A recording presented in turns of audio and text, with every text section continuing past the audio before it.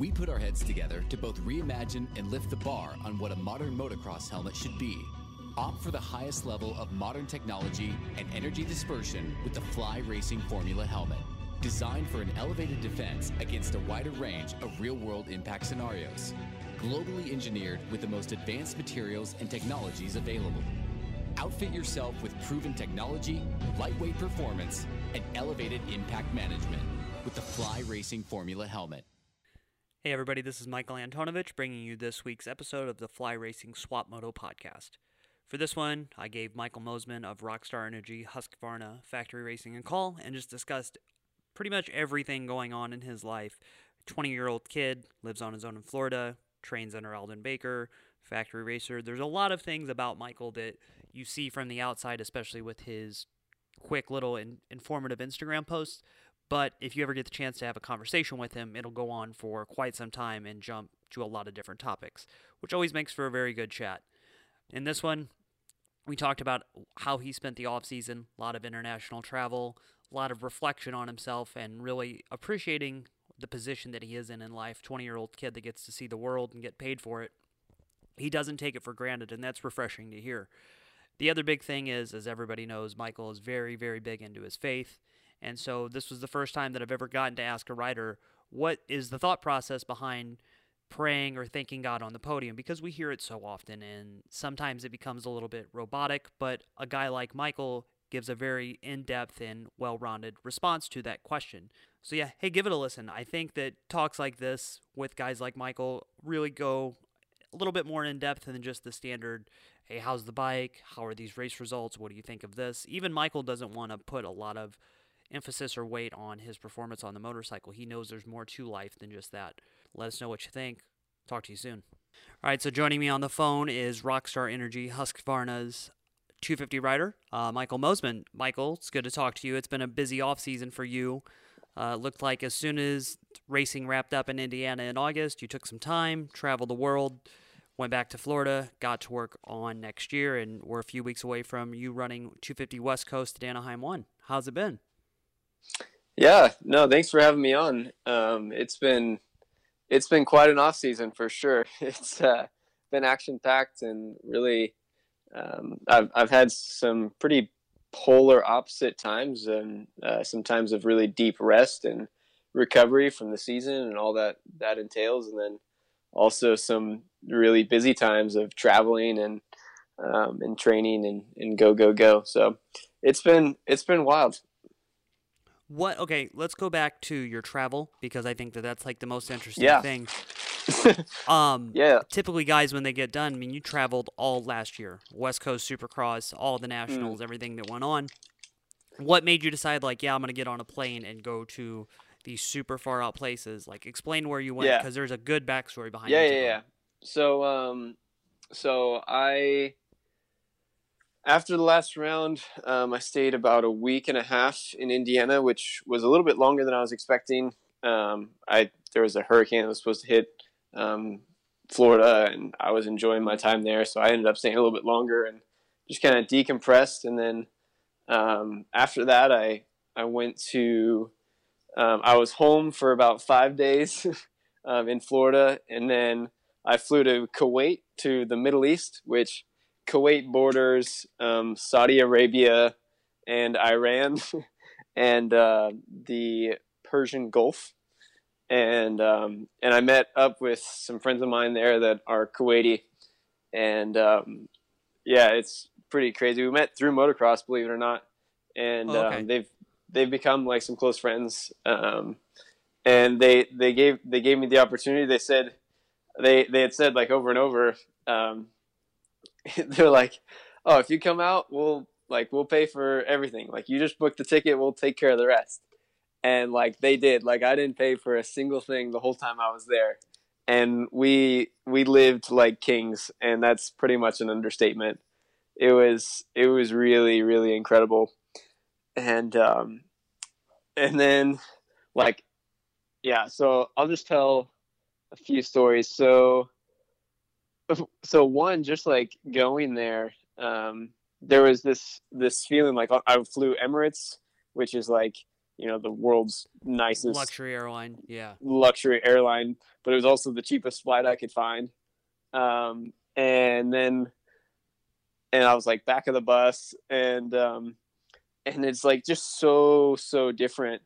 And there was like, when I was getting on the plane, all the people, like I'm like one of the only white people, and most people are Arabic, and we're flying into Dubai. I got a layover in Dubai, and then to Kuwait, and it was just like this sense of adventure and the sense of going into the unknown, and it was so exciting and so cool. I really like just enjoyed that it was like, I have no clue where I'm going or how this is going to work out.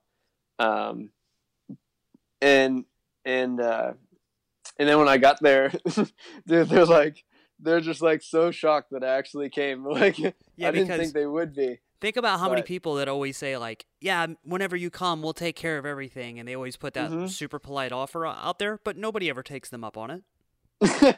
Yeah, no, these guys were like, dude, you came, like, you're crazy. One of them, he's like, man, you have some bowls coming here, bro.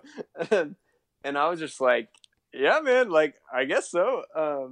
But I flew, I'm 20 years old, flew by myself to the Middle East. Like, it was a true adventure. And just to go and see that culture, it's so different. And just how they live, and it was a really cool experience. But so the first night I get there, and we go to this, really nice restaurant, and bro, but like, then all of a sudden we're leaving. I'm like, I didn't see anyone pay. Like, what just happened? Like, things were just kind of happening fast, dude. It was like, it was nuts, and then my friend, he's like, oh, okay, we're gonna head out to the beach house. Where are you gonna stay? And he's like, but first we're just gonna stop, see my friend real quick. I'm like, all right, sweet. Like, whatever. I'm along for the ride. I have no agenda while I'm here. And so we stop, we go to this guy's house. It's like 3-story house with an elevator, like just a nice house. And it's like, kind of really pretty modern. And we walk in this room, and it's like completely trashed. It's like completely trashed, like couch is ripped up, and it's like a nice room, like kitchen's trashed. Like, I'm just so disoriented. I'm like, what is going on? And I'm like, dude, is this the end? Like, is this it? This is a wrap right here. I'm done. And dude, and then a tiger walks out. Bro. Dude, what? yeah, bro. Hey, so I'm like, yeah, it was like as discomforting as a tiger walking into the same room as you. It was like also comforting because the room made sense then. Oh, the tiger did this. Okay. But yeah, it was a 4-month-old Siberian tiger, which is like an endangered species, and this dude's just got it living in his house, and we got to like play with it and just mess around, and it was nuts, dude. It was like, and so what you never wanted to turn your back to it. As soon as you turn your back to the tiger, it would start to hunt you. And so, yeah, it was pretty nuts. Okay, this is way different than the flamingo that you have that is like your quote unquote pet in Florida. Oh, this is not my pet. That is my roommate. That is Freddie, the friendly and faithful flamingo from Florida. Okay. Okay. The cool thing about you going over there, though, is that you go in with completely different expectations of, I think, what most people 20 years old your age would do. Everybody thinks in your age, like, money, we're going to see all this gnarly stuff and how we're going to go to these expensive places. And you probably went in with a completely different mindset. Yeah. Yeah, absolutely. I mean, I was just going for the adventure of it, really. And, these friends, and they had taken me up on it. And my values in the last like 3-4 years, even, I mean, just these last, say 3 years, have been shaped and changed so much from kind of that, generic, looking to see the money and what can you do for me? to where now I can almost care less. Like I've been shaped to where I'm so much more about people than I'm about like stuff and but anyways, yeah, it obviously like to experience those things is super cool, and I was really really grateful, and just to see like the whole culture was it's really eye opening, and I honestly like I kind of got the traveling bug like even more so after this trip. Yeah, because I mean, that was just like that was just the first night. Like we didn't even get to the beach house. Like dude, it was unreal, unreal. Yeah, I think we could go on for hours about this, and when I see you at Anaheim 1, I'll have you tell me a lot more stories. From there, you went to Northern Europe. So how do you go from one place to the other, and why? Yeah, so I was in Kuwait, visited those guys. It was ridiculous.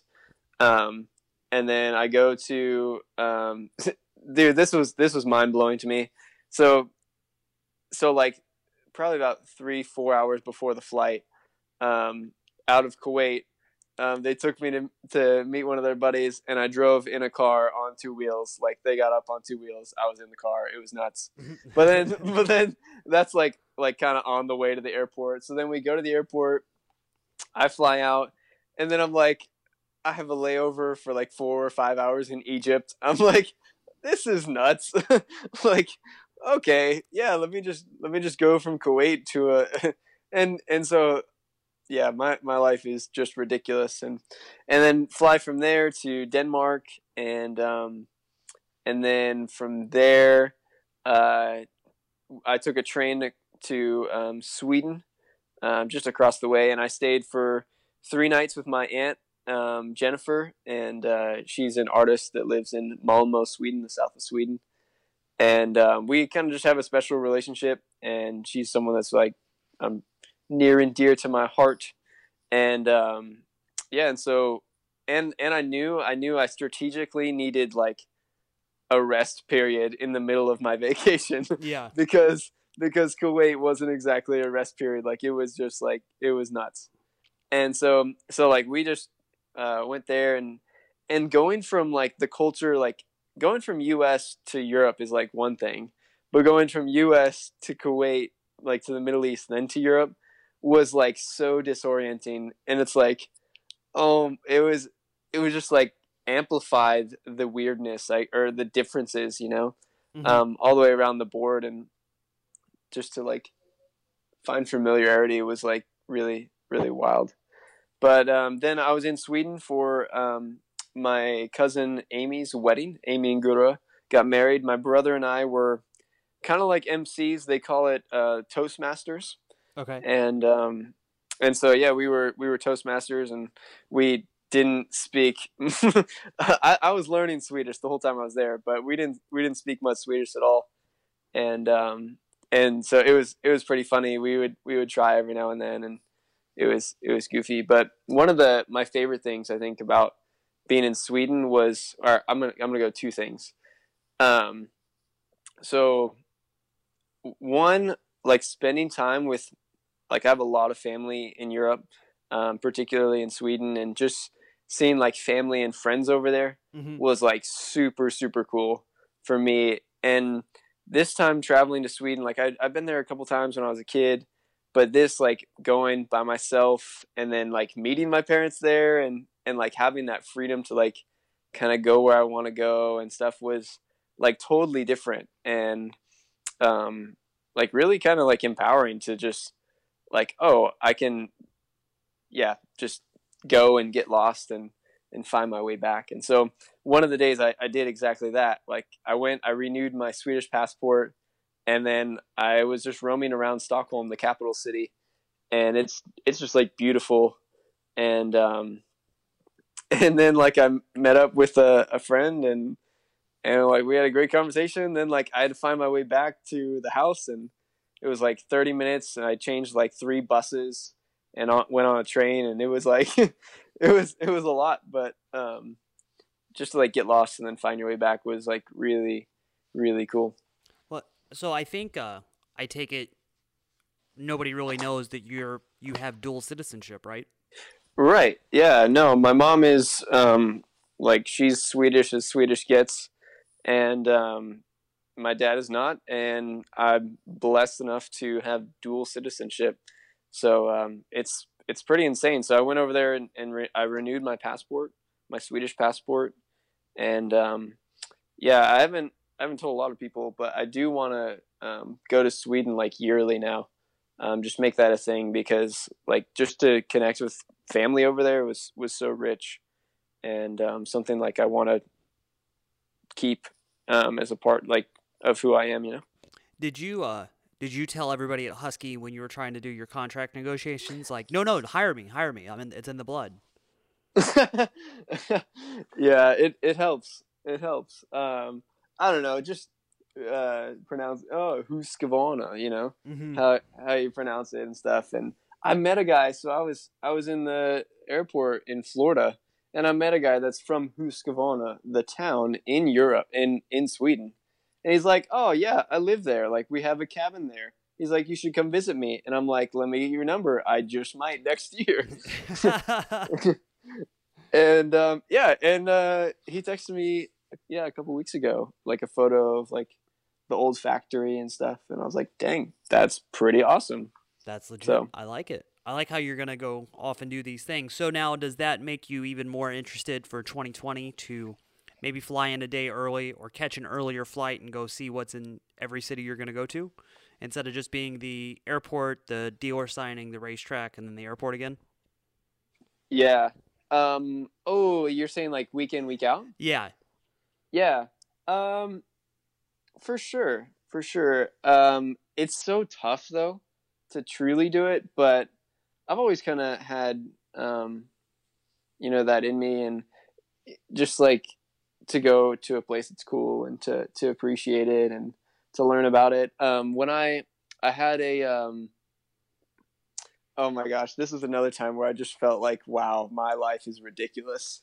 But I have a friend who I grew up with, this girl named Sienna, and we she lives in Oregon now. She goes to school there in college, and I was going up to Washougal. I had press day, so I flew in a day early, and I flew in, and yeah, we met up, and like we just dude, I think we went to a museum, and we went and got like a nice dinner. And I was like, how ridiculous is that? I am 20 years old. I fly from Florida to Portland, or to Portland, Oregon, and like go, and we like dressed all fancy just to play the part.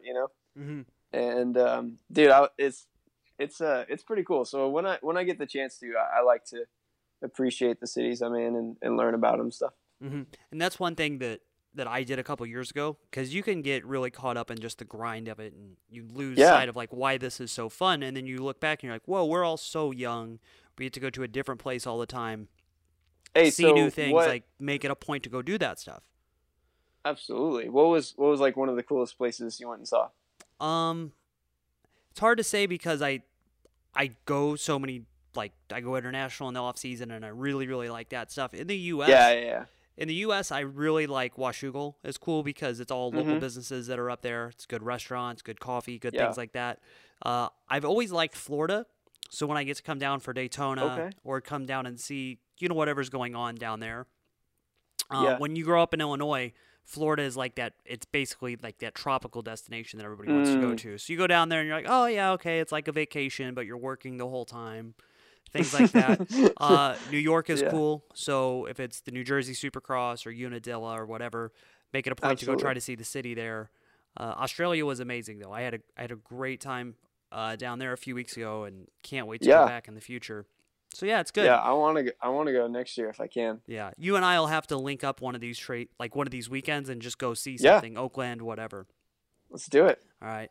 So let's fast Let's do forward it. a little bit to race talk, because that's why everybody really listens to these podcasts.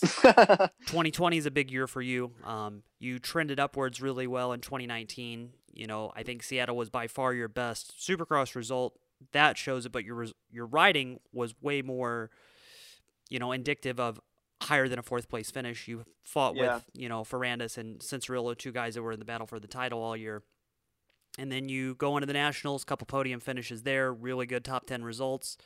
You re-sign with the team for next year, and then now West Coast. So how do you feel as a 20-year-old guy that's picked up so much in these last few years? Like, where do you feel you are as a racer right now? Yeah, absolutely. It's pretty surreal, and like just to be in the position I am, and yeah, I'm pretty pleased. And like up until this point, like it's been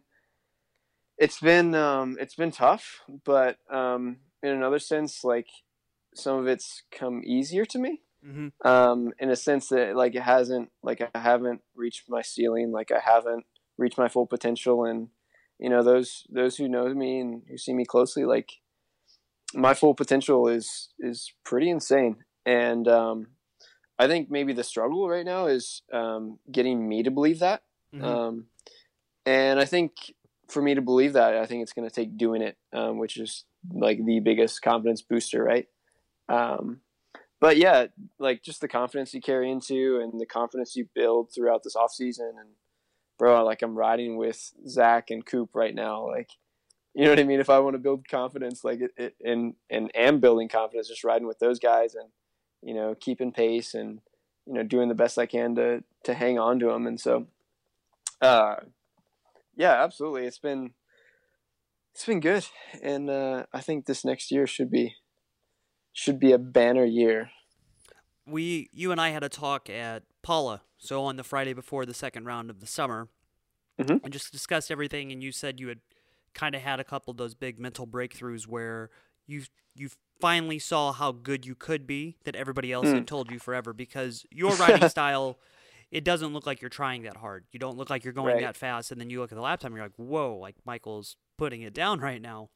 And then Mm-hmm. the next week in Colorado, you finish on the podium in a moto. You're right there. I mean, that was a big breakthrough ride for you then. Um, Mm-hmm. for you now, having all of these bits and pieces, have you found a guy that you could model your career after? Or has it been like, no, I'm completely individual. I want to just do this my way? Yeah. Yeah. No, I've looked at CP, and kind of just see how he manages races, and how like he would go after it and stuff. I think we have a similarly smooth style. I don't know. I mean, I don't watch myself, so I don't know the entirety of how similar we are. Um, I even looked at Marv some. We have similar ability in like doing the slower line faster. Mm-hmm. um, like just soaking up jumps and such. So I'm kind of searching, but I don't know if I've found someone that's like, boom, I can totally like imitate that. Yeah. Even I was watching like Reed, like I mean I watched '06 A1, like yeah last week or the other day, and I was just like watching him how he kind of just like hit his marks and he wasn't really concerned about everyone else, and like yeah, that's something that I've been working on, is just to just work on that racecraft to do my own thing. Because I find that if I try and do someone else's thing, then it doesn't like it doesn't work for me. Mm-hmm. And so to like stay focused on myself is huge. I would think that you and Zach would have a lot of similarity. Zach's a little bit more aggressive. He's more aggressive than you on the bike. Like, that's very obvious. But Mm-hmm. the mental side of it, how much searching he did, the, faith side of it. Like, there's a lot of things where I see you two really meshing together, but then being completely separate. And I would think that, like, you being with him every day at Alden's place, because it looks like you, him, as a Husky camp, and then RJ have all kind of come together in these last few weeks. Yeah, no, absolutely. Like RJ and Zach and I all have that, that faith thing in common. And Zach, absolutely, like he's helped me reach some breakthrough trains of thought before, and he's helped me, get my level up, or times where I think my level should be up, and just to like affirm it. And And so, absolutely, it's like helpful to have him around and helpful to have him like speak into my career. And I think like Zacho, he's like all grit, right? Like, and he's just like pure grit. And it's, yeah, he gets amped like even before a practice moto, you know, he's like, let's go. You know what I mean? Does he And throw up before practice moto? no, he does not. Just he on does race not. day? Does he still do that on race day? Every now and then. I don't know. Every Every now and then. I want to say Yeah. at like Bud's Creek this year, he turned around and like almost threw up on my shoes, and so then I like Dang. kicked the dirt to like cover it up for him. Dang. Yeah. So, dude, for me, like that's, you know, he's like nervous and like, yeah, all the race day stuff. Dude, for me, I usually have like 3 races a year that I'm nervous. Like it's crazy. Yeah, it's ridiculous. Like I just get to a place where like I'm pretty calm and straightforward. So our approach is different, but I think our desire and passion is similar. Yeah. Okay. In the middle of November, I had RJ on the same podcast, and he was right then in the heart of the Alden like workout, like burn a lot of calories, lose a lot of weight, build the fitness. Yeah. You've done it already. You didn't do it directly under Alden in the past. Right. This was your first year of doing it. Was there a big change for you, or was already being somewhat familiar with the program, did it help you in this second year? For sure. RJ's had a little more struggle with it than I have. Just being familiar with it, with the program, my load has gone up, and working with Alden, it's been like a little like more all consuming, in a sense that, you know, my diet was good, but now it's like great, you know, you know, my stretching was good, but now it's great, you know, just these small pieces that have come together, and, you know, from the start of the day to the end of the day, like you got to be intentional. And Alden, one thing I've really learned from him is, in his kind of theory, is like everything's got to be buttoned up perfectly, right? Like even like my house should be like, everything should be in order for the most part.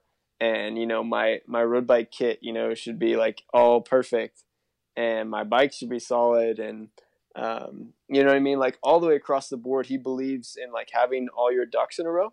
And so that it's just kind of a way of life, so that when you get to the track, it's like a matter of just like boom, boom, boom, boom, boom, where it becomes automatic and it becomes just really consistent. And so that's something that we've been working on, and something I've been getting better at. And yeah, and I can just see how it, you know, how it all works. And the one thing also that's really comforting is everyone who sticks the program, like who really just nails it as far as the off season, and sticks to it, like does really well. Like last year, because of injuries and stuff, Cooper Webb was the only one to actually stick the program. And so now here we are, like, and I've been able to stick the program. And so that's like, there's like a magic number that he has of, you know, of training and of these different areas where you train in, and, you know, a certain amount of laps, and where it just, when you get to race day, it really comes together. The big thing I've always heard about Alden's, yes, the intensity is high. Yes, the repetitions are high, all of that stuff, but it's the accountability that he puts on you guys.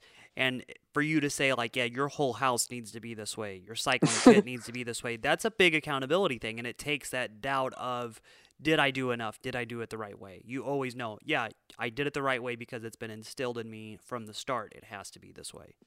Yeah. Yeah. No, absolutely. All right. So with more things kind of going along, talk is right now 2020 West Coast.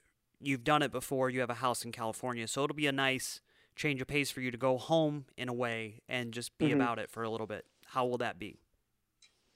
Yeah, no, California's good. And, I like being there. It's good to see my family and to spend time with them. And, with my values changing, like that's one of the things that I've missed the most. Just starting to realize that I do live 5,000 miles away from my family, and, And so I do really look forward to being out there, and I don't look forward to the traffic. Yeah. But overall, it's always a nice change of pace, and like it's cool just to have the Husqvarna headquarters right there, and just kind of be in that scene is it's just good. I think for you, it'll be a good thing because everything's right there, and it's settings that you know already. You know, you'll go up to Oakland. That's kind of the hometown race for you. Yeah. 3 races right there in Southern California. You did Seattle last year. It's all stuff you're familiar with. Yeah, and I really like Colorado for some reason. Yeah, I could see that. Hey, my theory is the bikes are down in power, and I don't use all the power of my bike anyways, so it's just an advantage for me. Are you one of the few guys that doesn't want like a ton more power from a 250? No, you can give it all to me, but I won't use it all. Okay. Yeah. like I like it in specific areas, and so like just the way I ride, I don't need something that's like gonna jump out from underneath me, but in another sense, like to be competitive, I kind of have to have that. And you know, on the starts, like that's one of the most important things, and that's like where you really need it. So yeah, I mean, give me a fast bike, please. Are you? And I got one. Have you spent a lot of time on a 450, like ever, or is that one of those things? Never ridden a 450 ever, even as an amateur. Ever. Never. Oh, okay, I think this will be interesting to see in a few years then, because you will probably be a bone stock bike just like Porcel was. Yeah, everyone said that my riding style will fit really well on a 450, and I've just watching, like I can picture it and I can imagine it. And I think this off season I'll get a 350, or not off season, but this outdoors, like I'll probably start riding a 350 and getting used to that. So yeah. Got it. Hey, let's take a quick commercial break. We'll come back. We'll talk a little bit more about 2020, a couple other topics, then we'll wrap this up. Sweet. Hey, Swap Moto listeners, this is Zach Osborne, rider for the Rockstar Energy Husqvarna Factory Racing Team. I love my FC450 race bike, but I also love the FC350. It has the handling of a 250 and the power of a 450, making it the perfect bike for both professional and amateur riders. Right now, Husqvarna Motorcycles is giving Swap Moto listeners 1,500 reasons to get a brand new FC350. Hurry into your local authorized Husqvarna Motorcycles dealer to find out more on the limited time offers available to get you on the track today. For over 6 decades, Scott Motorsports has pushed the limits of innovation, providing our customers with the most advanced technology available. Scott is honored to be the exclusive eyewear sponsor of the Swap Moto Live podcast. Athletes such as Chad Reed, Justin Barcia, and myself, Adam Ciantrillo, require the best performance, which is why we choose the Scott Prospect Goggle. Recognized as the #1 goggle in racing, Scott is proud to be made in the USA. Check out scott-sports.com to see their complete line of high-performance goggles. Hey guys, Hunter Lawrence here. Lately I've been spending a whole lot of time at the mountain bike trails in the local area on my Intense Primer, and the thing's badass.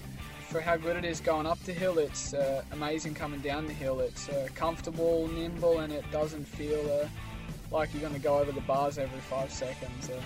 All their bikes in their lineup are awesome. So yeah, you ready to get serious about training on a cross-country bike or crushing lap times at your local trails, or if you want to go a bit further, longer and faster, they just brought out a new Taser e-bike, which is everyone's given the double thumbs up on. So head down to your local Intense dealer or purchase directly at intensecycles.com. Check it out, guys. What's up? This is Christian Craig. As a motocross racer, being in top physical shape is a must, and my favorite way to train is cycling. And whether it's road biking or mountain biking, I rely on Roy Cyclery to keep my bikes in perfect running order. Roy Cyclery has been servicing Old Town Upland, California since 1962. Mention the Swap Moto Live podcast for additional discounts in the shop. Hey, what's up guys? Malcolm Stewart. Works Connection has been building the best aluminum parts in motocross for the last 30 years. From the awesome Pro Launch start device and their original adjustable clutch perch assemblies, I am proud to use it on my Motoconcept Honda. Check them out at worksconnection.com. What's up, Swap Moto fans?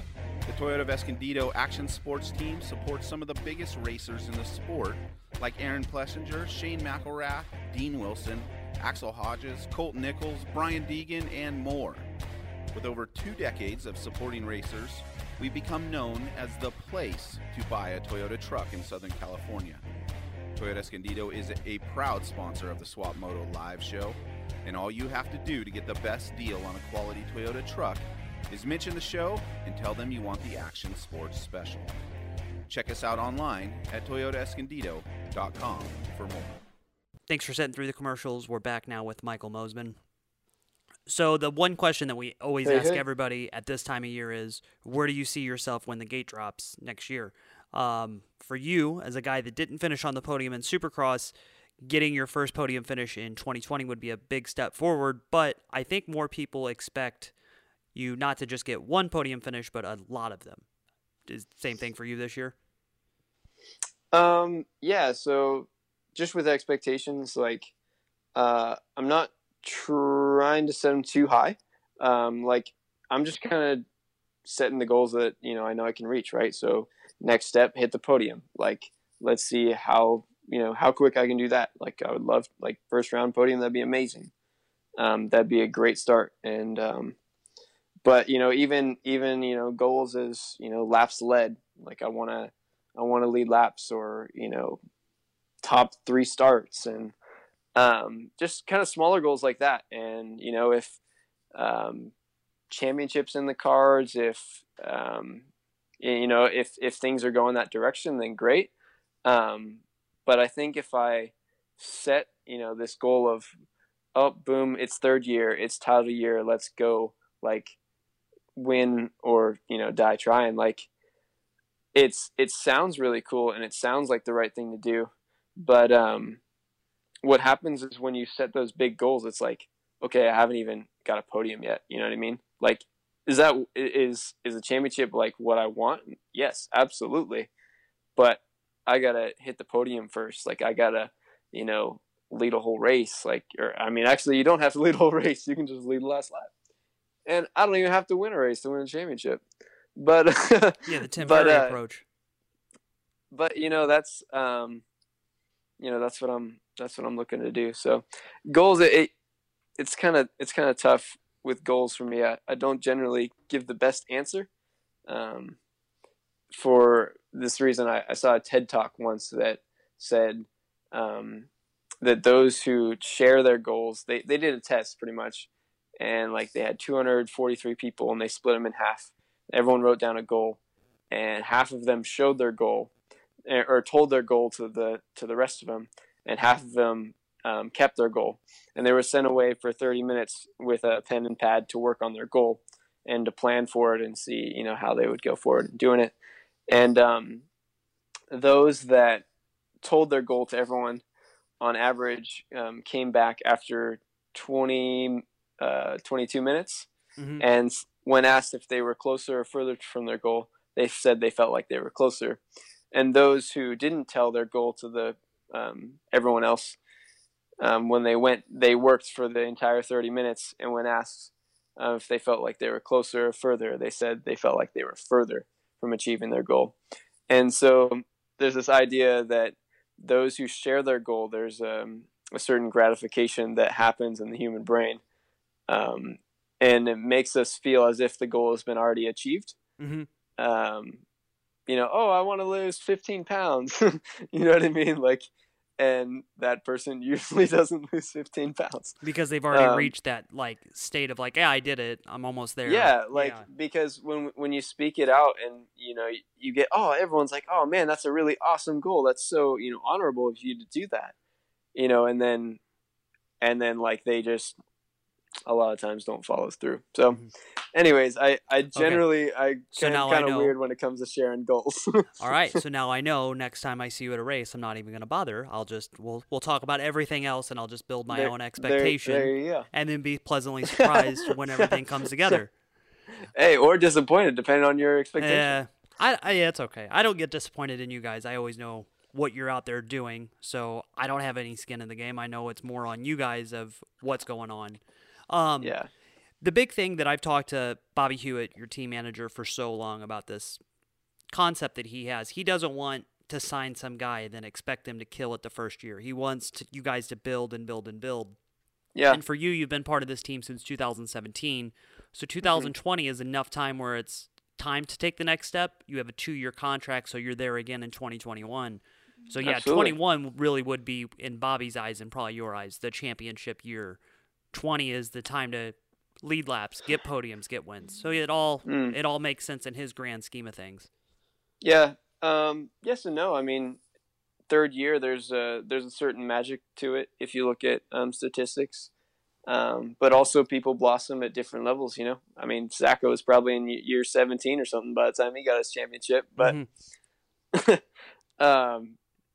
you know, and so, you know, other guys might get it, you know, straight out the bat. And so it's different, but there's a certain thing about the third year. And so, yeah, I'm really hoping, expecting, and dude, like, I'm just thankful for the opportunity really to go out there and to show what I got. And yeah, I mean, it's pretty incredible thing and opportunity I have. And so I'm trying to make the most of it. The big thing for you, you're a very like analytical guy. You look at the data of different things and you really put a lot of thought into the process instead of just flying off of emotion. Where did that come from?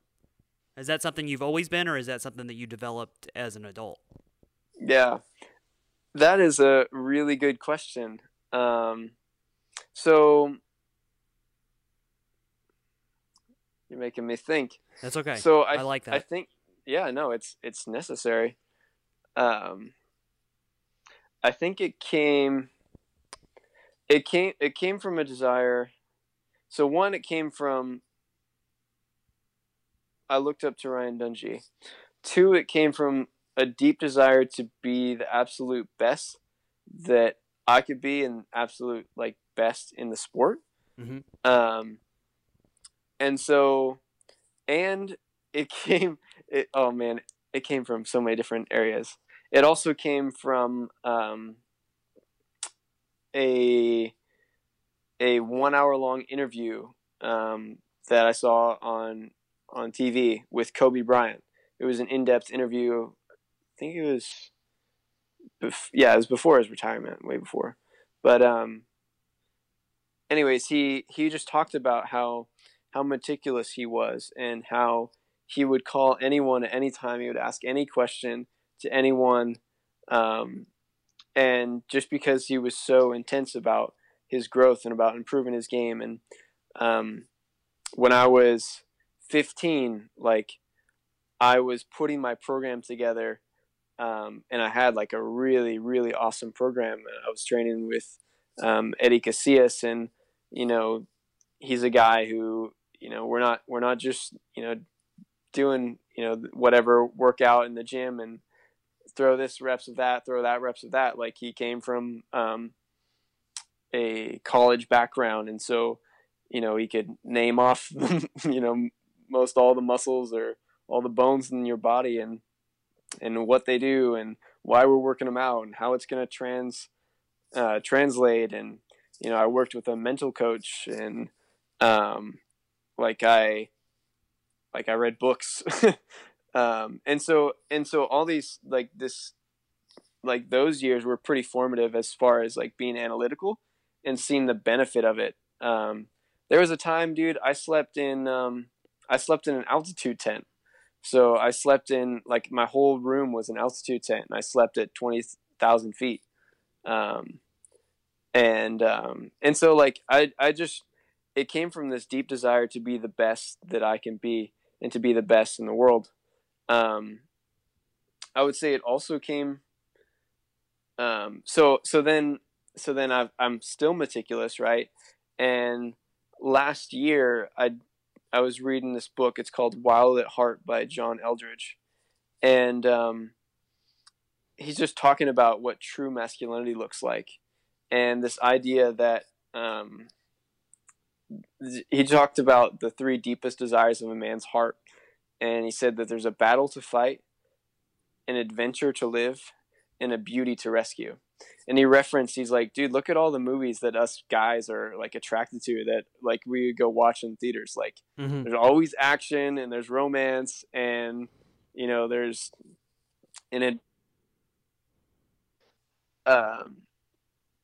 anyways, in reading this book, I discovered that I feel like at some point my meticulous training became almost like this fail-safe, that I had this idea in my mind that if I train absolutely to my absolute best, and I had always heard this growing up, right? Like the race is won on the weekdays, right? And so it's this idea that if I train perfectly, then on the race day, everything will just come together naturally. But in reality, I need to train absolutely perfectly. And then when I race, it's not like it just guarantees me a win because I trained the best. I have to face up to the fact that there is win and loss at hand, and there's danger and there's risk, and I have to take that head on. And one of the quotes from the book, and that's kind of stuck with me most, was that a man is never more of a man than when he enters a battle he isn't sure of winning. And so each weekend is a battle that I am not sure of winning, right? Like there's no guarantee when you get on that line. And so to embrace the risk of that battle is like one thing where I found that I was almost hiding behind my meticulous training so that when I went to race, it just happened naturally.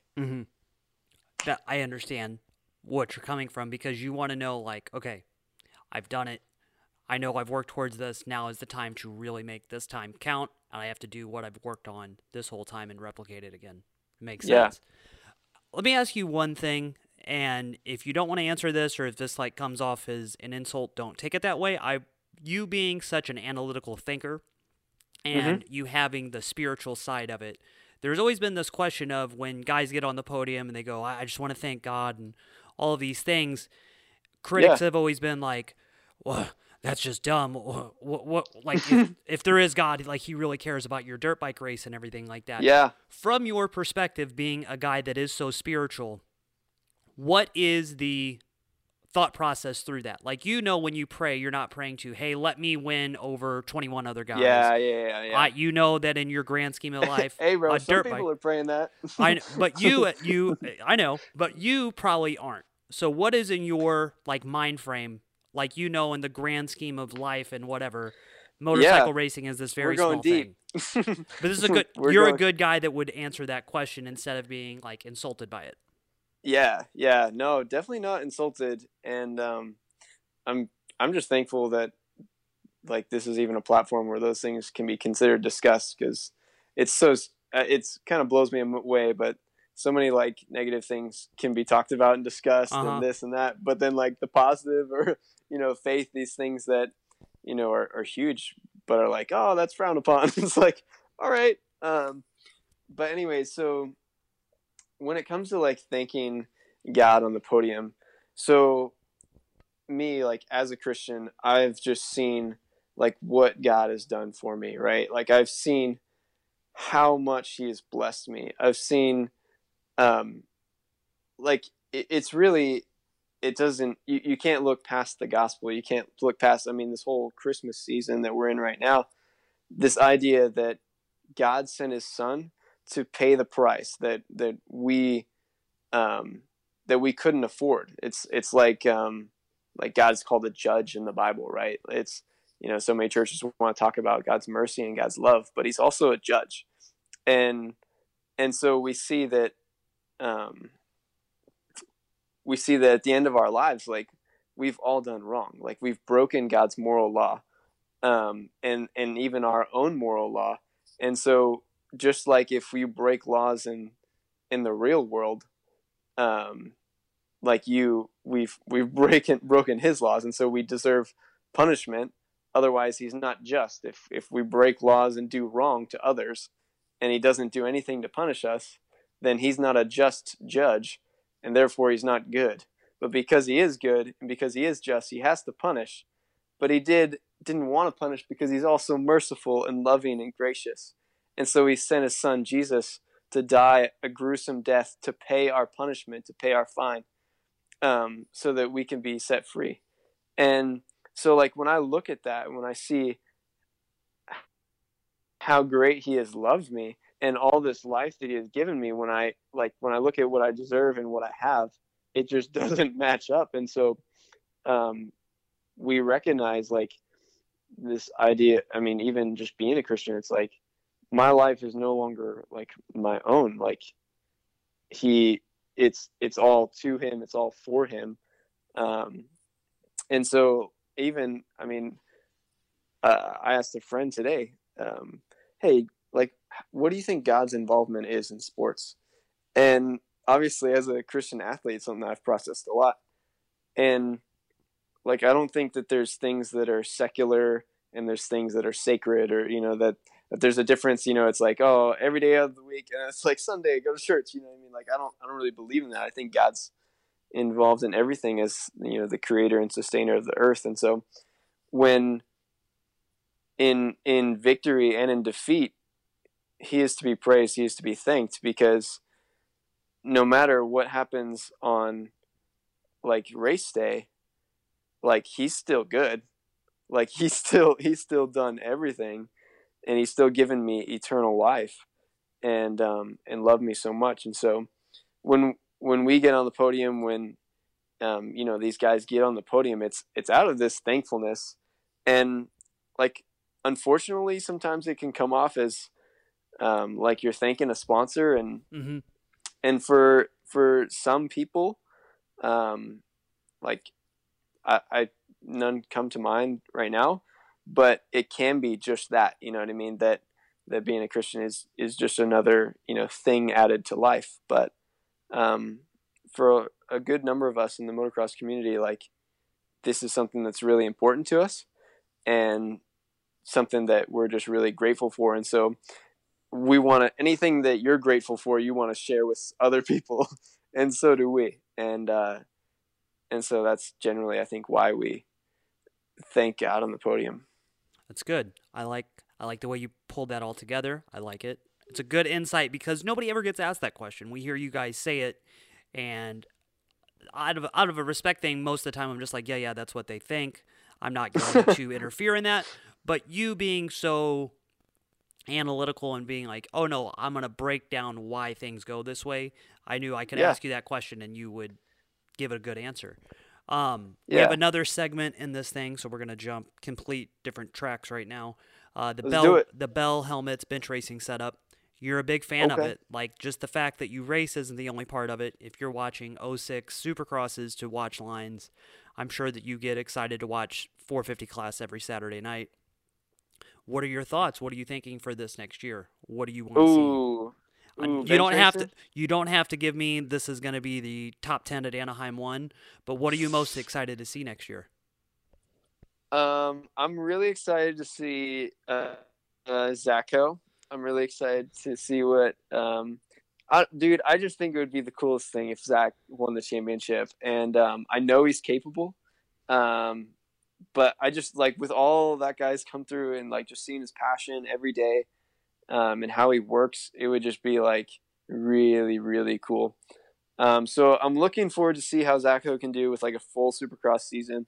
And I think he'll do really well. Another thing I'm watching for, so, like, I don't know, I keep tabs on my guys, you know. Mm-hmm. I'm interested to see how how AC does. I think he's going to do really good.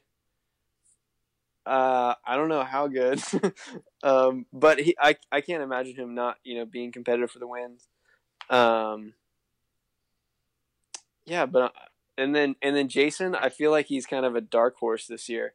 No one really knows what to quite expect, but we also we have these high expectations, but also this little bit confusion. Mm-hmm. And I think it would be really cool if he could be back to like a top guy, you know, or not that he's not a top guy right now, but just to see him like go and be a title contender would be really, really fun. be back where he was in 18, not where he left off before everything got so mixed up in the first part of last year with injuries and one bad result, one good result, and then he's out for the rest of the season. No, I totally know exactly what you're saying. I think that thing is cool too because you see different things when you're with those guys day in and day out. So when they have a personal breakthrough, you understand it's like, oh, that probably happened because he's worked towards it this way and had these things go his way. Dude, hey, I was like, I mean, I've been shredding pretty good, and I was getting closer. I was like kind of breaking kind of a speed barrier and getting closer to Zach and Coop here like sometime last week, like Thursday last week or something. Mm-hmm. And like I held on to him for like a good portion of the moto, which was like, okay, all right. And then, dude, they freaking, like, the next time we rode, they were on, like, another level. Like, they are just shredding right now. And so, yeah, that's just, like, one of the things I'm seeing. I'm like, dude, this is nuts. And one of the things I think that these guys, like, we get at the Baker's Factory is our tracks get gnarly. Like, like it's not just hitting the same line lap after lap like California. Like, dude, lines are changing. You're like, it's a real deal, like race where you're having to switch stuff up, where lines are getting blown out and lines are reforming. And so, and Coop, like his mental game, just to see it, like not only on the weekends, but just day to day, like it's not just an accident when it gets to the weekend. Like that guy is just tough as nails mentally. I think for you, the other big thing that you see is, when guys have issues like an injury or something like that, you see how they rebuild. Mm-hmm. So to see that, you know, Cooper has a knee injury at Unadilla, misses a bunch of time. Jason has his injuries last year, misses some extended time. Dean has his injuries, misses some time. Marvin has injuries, misses some time. You see all of these things that these guys have go on. For you, how do you ever look to a guy or emulate how they return from that and not get too beaten down, especially as this current generation becomes even more vocal of how they admit, like, hey, we go through problems. It's not perfect sunny days every single day. Right. That's, first of all, that's a good point. Just that this generation is being more like that. I haven't because it never was like that. Dude, yeah, no way. And it's almost like admitting weakness is strength, and just because it's relatable, like everyone is weak. But anyways, yeah, I don't know. I don't think like bouncing back like that, like that's not something that has challenged me so much. Like, so I don't know if there's someone I emulate per se.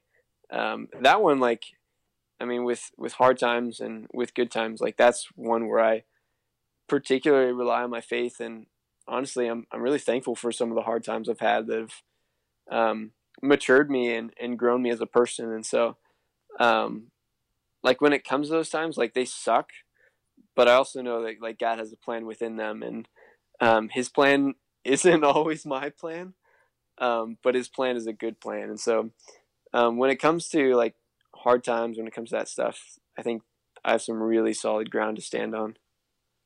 Gotcha. All right, buddy. Well, we've gone on for about an hour. We could go on way, way longer, but I'll let you get... that we could. And you and I will have way more talks this year as time goes on, so we'll get you back on the podcast soon. But I know you've had a long day. It's crunch time before the holidays, and then Anaheim 1. When will you fly back to California and then get in the groove of things? I obviously think you'll go see the family soon. Right. Yeah. No, I fly back this Friday. We got my dad's birthday on Monday, and then Christmas, and straight to it. So it's coming up fast, but I'm really excited. So a lot more riding between now and then, or is it time to start tapering everything off? I'll ride Thursday, Friday, probably 3 days next week, and 3 days the week after. So yeah, so you got some time on the bike. Yeah, got some time for sure. Hey, as a kid that did you go to Anaheim 1 growing up? Dude, like 10 years in a row or something. Okay. How cool is it for you? This is the last question, I promise. How cool is it for you to know that you're going to wheel into the stadium, like the big A's lit up, you're setting in the you're setting on the field as they like blow up all the pyrotechnics for opening ceremonies, you know, the big voice, all the music. How cool is that for you as someone that sat in the stands and then now is on the starting line when all that goes on? Dude, it's like super cool and really unbelievable. And like, you know, one of those kids like, dude, like who am I, right? Like I grew up in a small hippie town in Sebastopol. Like who am I to achieve all this stuff? And it's like sometimes I can just get caught and think that, oh, I was always this person, you know, that you know, raced professional motocross and, you know, like lived on his own and all, you know, I was always this person. But it's like, no, dude, I was just a nerdy kid with a bowl cut. Like like that's who I was. And in some sense that's who I still am. And so it is pretty incredible, but dude, like to take it in on the day of, it's almost like not healthy. Like it can be healthy, but it's a dangerous thing. It's definitely overwhelming. Like I kind of got to stay locked in, and but it's one of those things like appreciate it now, appreciate it after, and day of just to you know, try to be as machine like as possible.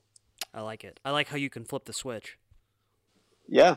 Got to. All right. Hey, buddy. Got it. It's good to talk to you. I will. Hey, it's good to talk to you too. I'll let you go. We'll talk way more this year. Dude, hey, when am I asking the questions, huh? Next time? Come on. We'll do it next time. You should probably watch, not the fact that like you're into celebrities and all that stuff, but you should watch Inside the Actors Studio, like the old episodes of it, because there's a lot of insight in the way that they would do the format of that show. It's very telling. Okay. And it's cool to see how so many people have come through different things. So watch the old ones. It's a good show. That might be your second chapter. There you go. All right. Chapter 2. That's right. Good Thanks, to talk Michael. to you, Michael. Good talk to you. Have a good night. See you, buddy. Bye.